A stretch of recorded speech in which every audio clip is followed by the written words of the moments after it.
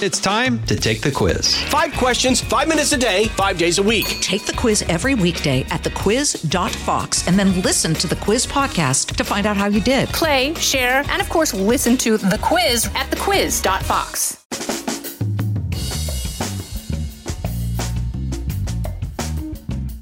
Hey, welcome to the Fox Across America Game Ball presentation ceremony. It is a Labor Day edition of this process. I hope the holiday weekend is treating you well wherever this finds you. Myself, I'm back on Strong Island with Jenny and Lincoln, living it up. But we will undoubtedly be talking about the interview you're about to listen to. Granted, we'll be probably talking with slurred speech and bloated bellies because that's what we do. But the fact remains, Nikki Haley had a great turn on the show this Thursday. She's been surging since the first GOP primary debate, donations through the roof. Trump's clearly the front runner. But as the general election draws closer and we start asking ourselves, who gives the Republicans the best chance to win the general, you're going to hear a lot of talk about Nikki Haley. I'm not telling you she's going to be the nominee, but I am going to tell you she's a super sharp woman. She's got a very fun personality, but she can cut to the chase and spit facts. And as a woman, specifically a woman of minority descent, she does take away a key strategic lane for the Democrats, which is to call every Republican a racist and a sexist. So I was excited to have her on the show again, and I was thrilled with a lot of the points she made along the way. Who knows? You might agree, you might disagree. The whole beauty of my show is you don't have to be on board with what I do, and you shouldn't be. Have you seen me lately, folks? My life choices are clearly not meant for everybody. I don't even know if they're right for me at this point. But Nikki Haley was perfectly okay for the show, and the game ball is hers. Come get it, girlfriend. From the Fox News Podcasts Network. I'm Ben Domenech, Fox News contributor and editor of the Transom.com daily newsletter, and I'm inviting you to join a conversation every week. It's the Ben Domenech Podcast. Subscribe and listen now by going to foxnewspodcasts.com. Jimmy, it's great to be with you again. I'll say, are you in a Miley Cyrus mood? I mean, we thought you stole the show at the debate. My wife was fired. She was cheering for you. Jenny Fela. We're married 17 years. She's not passionate about anything.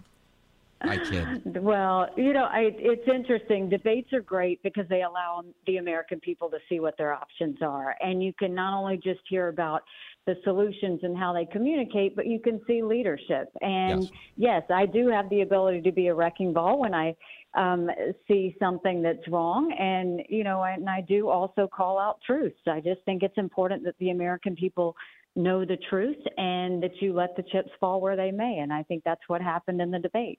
Fair. Do you think people underestimated you a little bit? Because I did get the takeaway from, you know, in casual conversation that you really did sneak up on a lot of people. I've always been underestimated, literally in everything I've ever done, but it's been a blessing. It's what makes me scrappy. I mean, you know, at the Iowa State Fair, I was wearing a T-shirt that said, "Underestimate me, that'll be fun," because I'd rather be underestimated and go and surprise people than anything else. So I'm fine with it because, you know, at the end of the day, we have a country to save, and I'm going to keep getting my message out there and keep fighting for the things that I think the American people care about and, you know, make our points known. Yeah, well, I think more than anything, what people want is a substantive conversation. You know, there were, you know, moments that got personal during the debate, as they do when you've got 85 candidates on a stage. But I think it's the focus on substance that really matters the most. And one of the things where you really broke out was on the issue of abortion, because you were speaking to a reality that nobody in the party really does when you talk about the need to get 60 senators. Do you think you're uniquely positioned within the party to engage the Democrats on issues like abortion, which, to be honest with you, was a overwhelming factor in the midterms in ways I don't think the Republican Party anticipated? Yeah, I mean, look, I don't think the fellas know how to talk about abortion, period. I think that at the end of the day, you know, I felt like people weren't telling the American people the truth. I am unapologetically pro-life, not because the party tells me to be, but because my husband was adopted and I had trouble having both of my children. But having said that, I'm not going to, you know, go and judge anyone for being pro-choice any more than I want them to judge me for being pro-life. And what they have done is demonized this issue. Instead of telling the American people that the truth is we didn't need unelected justices deciding this. We wanted it in the hands of the people, which is what happened. But when it comes to a federal law, is what they're talking about, in order to pass anything, you have to have a majority of the House, 60 Senate votes, and a signature by a president. And we haven't had 60 pro-life senators in over 100 years. So no Republican president could ban abortions any more than a Democrat president could ban those state laws. So instead of that, why don't we just come to a consensus on what we do agree on? And I do think that most Americans agree that we shouldn't have late-term abortions. I do think that most Americans think that we should encourage adoptions and good quality adoptions. I do think most Americans think that doctors and nurses who don't believe in abortion shouldn't have to perform them. I do believe Americans think that contraception should be accessible. And I do think that Americans believe none of the state laws should say if a woman has an abortion that she's going to go to jail or get the death penalty. You know, let's start there. Let's humanize this issue rather than demonizing this issue. No, I think that's a fantastic take. Nikki Haley is on the line.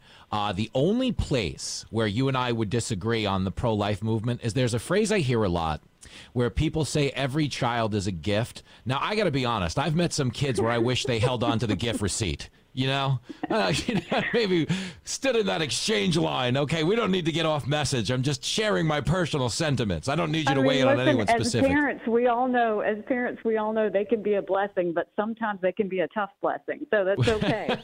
So every child's a gift, but sometimes you want a re-gift. You know what I'm saying? You just put a bow back on this thing, get it out of the house. Let me throw this one at you because, one of the things that I really think did stand out and set you apart was your willingness to speak blunt truths, okay? You got into a dust-up with Vivek a little bit over foreign policy, but in the ensuing fallout, he's obviously doing a lot of media right now. Does he sometimes come across like he's auditioning for a role in the Democratic squad? Because a lot of these takes on the Middle East sound like AOC wrote them. Literally, we said that today. His take on Iran, literally, he would blend in great with the squad in the way that he thinks about it. First of all, the idea that he wants to, end a partnership with Israel is ludicrous. The fact that he thinks he can go and give Russia, portions of Ukraine. I don't know how an American president can decide, two other countries and what land is going to be given. But to say that he's going to do that and all of a sudden he'll then go to Russia and say, you can't be friends with China anymore. That's just as naive as it gets. And then to say he'll give a portion of, or he'll turn Taiwan over to China once we get all the chip industry that we want. It's narcissistic to think that America doesn't need friends.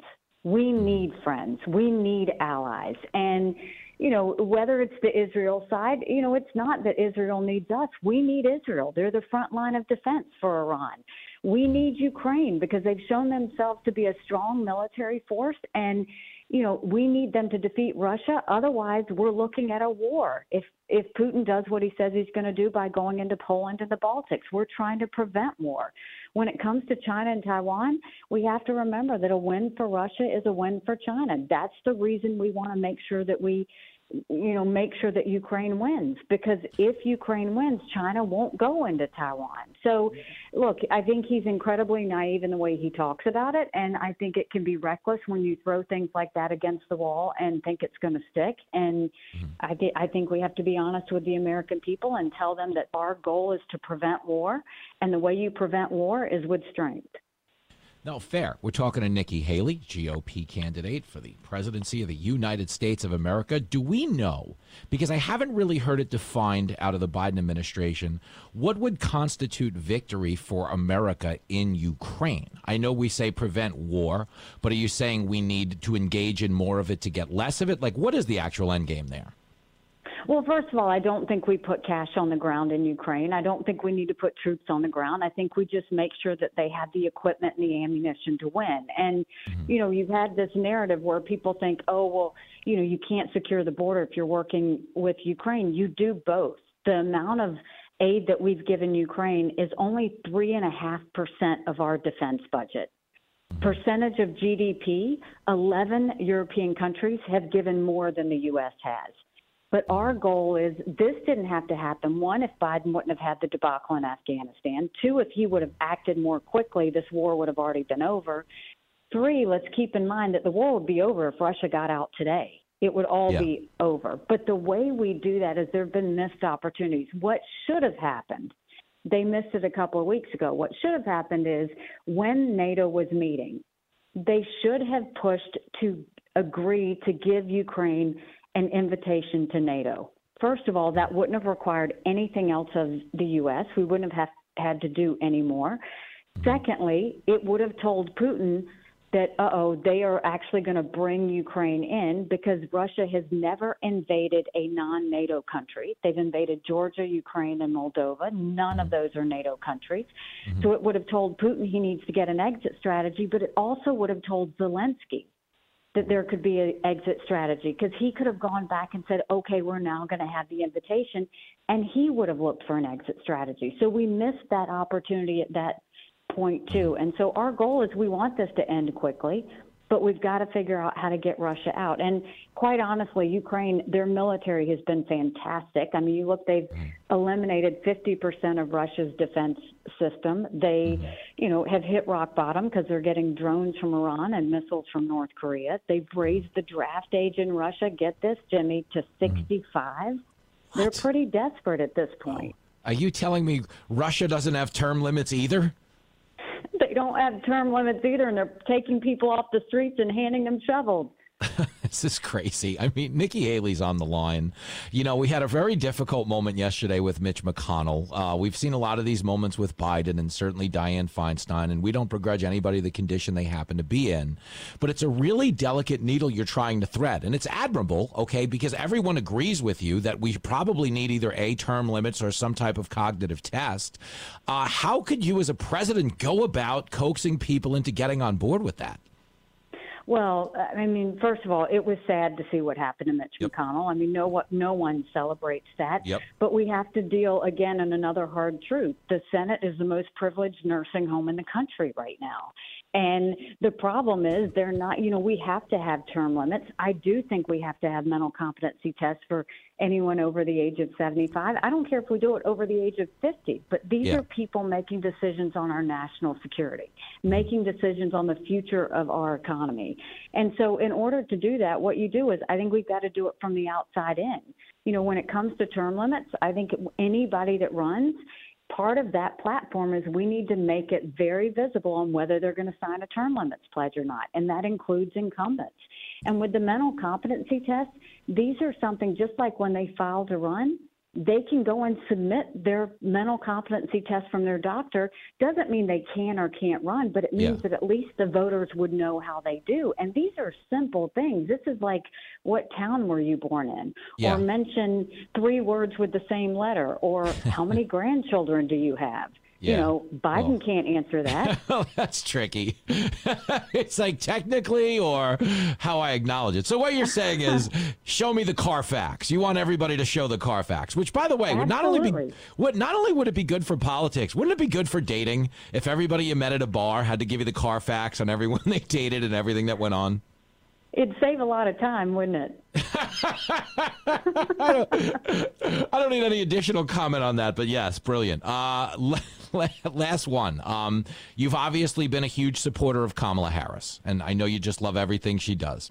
But isn't it so silly when the criticisms of her are reduced to race, knowing that she ran for president as a Democrat, was polling at 1% in her own party? So how is it that we're racist if we don't approve of the job she's doing, but Democrats had her at 1% in her home state and never got accused of that? I mean, Jimmy, they can't stand the fact that I'm telling the truth in the fact that a vote for Joe Biden is a vote for a President Kamala Harris. That's just a fact. Everybody knows that. Republicans know that. Democrats know that. So now the liberals are now saying I'm racist for saying that. This has nothing to do with her gender. This has nothing to do with her race. This has everything to do with her incompetence. It should send a chill up every American spine to think of the fact that we could have a President Kamala Harris. She literally has failed at everything she has done with this administration. And we're going to call it like we see it. It's important that people know that. And they don't want us to say it because they know how unpopular she is. And they don't want us to say it because they know that we see Biden's in decline. But this is exactly why we have to win the general election. We can't afford to have Kamala as our president because we would lose our country, and I'm not going to allow that to happen. Yeah, good for you. Sadly, there are no participation trophies on the world stage, and no, I don't want to. Can't learn that the hard way. As it pertains to the general election, and then we'll let you go. One of the big challenges right now within the party is I feel like we have a good amount of people who can win the general election, but of course the party leader right now, at least by the metric of the polls, is Donald Trump. Are you concerned? I know you've pledged to support the nominee no matter who it is, but are you concerned that Trump can't win the general given the legal baggage? I am concerned about that. I mean, look, Trump is a friend of mine, and it was an honor to serve in his administration. And I do think that, government has completely been weaponized against him. But the reality is that he said himself last week that he's not going to be able to campaign as much because he's going to be dealing with court cases. And at the end of the day, when you're looking at all that time he's going to be spending in court instead of on the campaign trail, Americans are going to see that and feel that. And it's going to be very hard for him to win a general election. He's one of the most disliked politicians in America.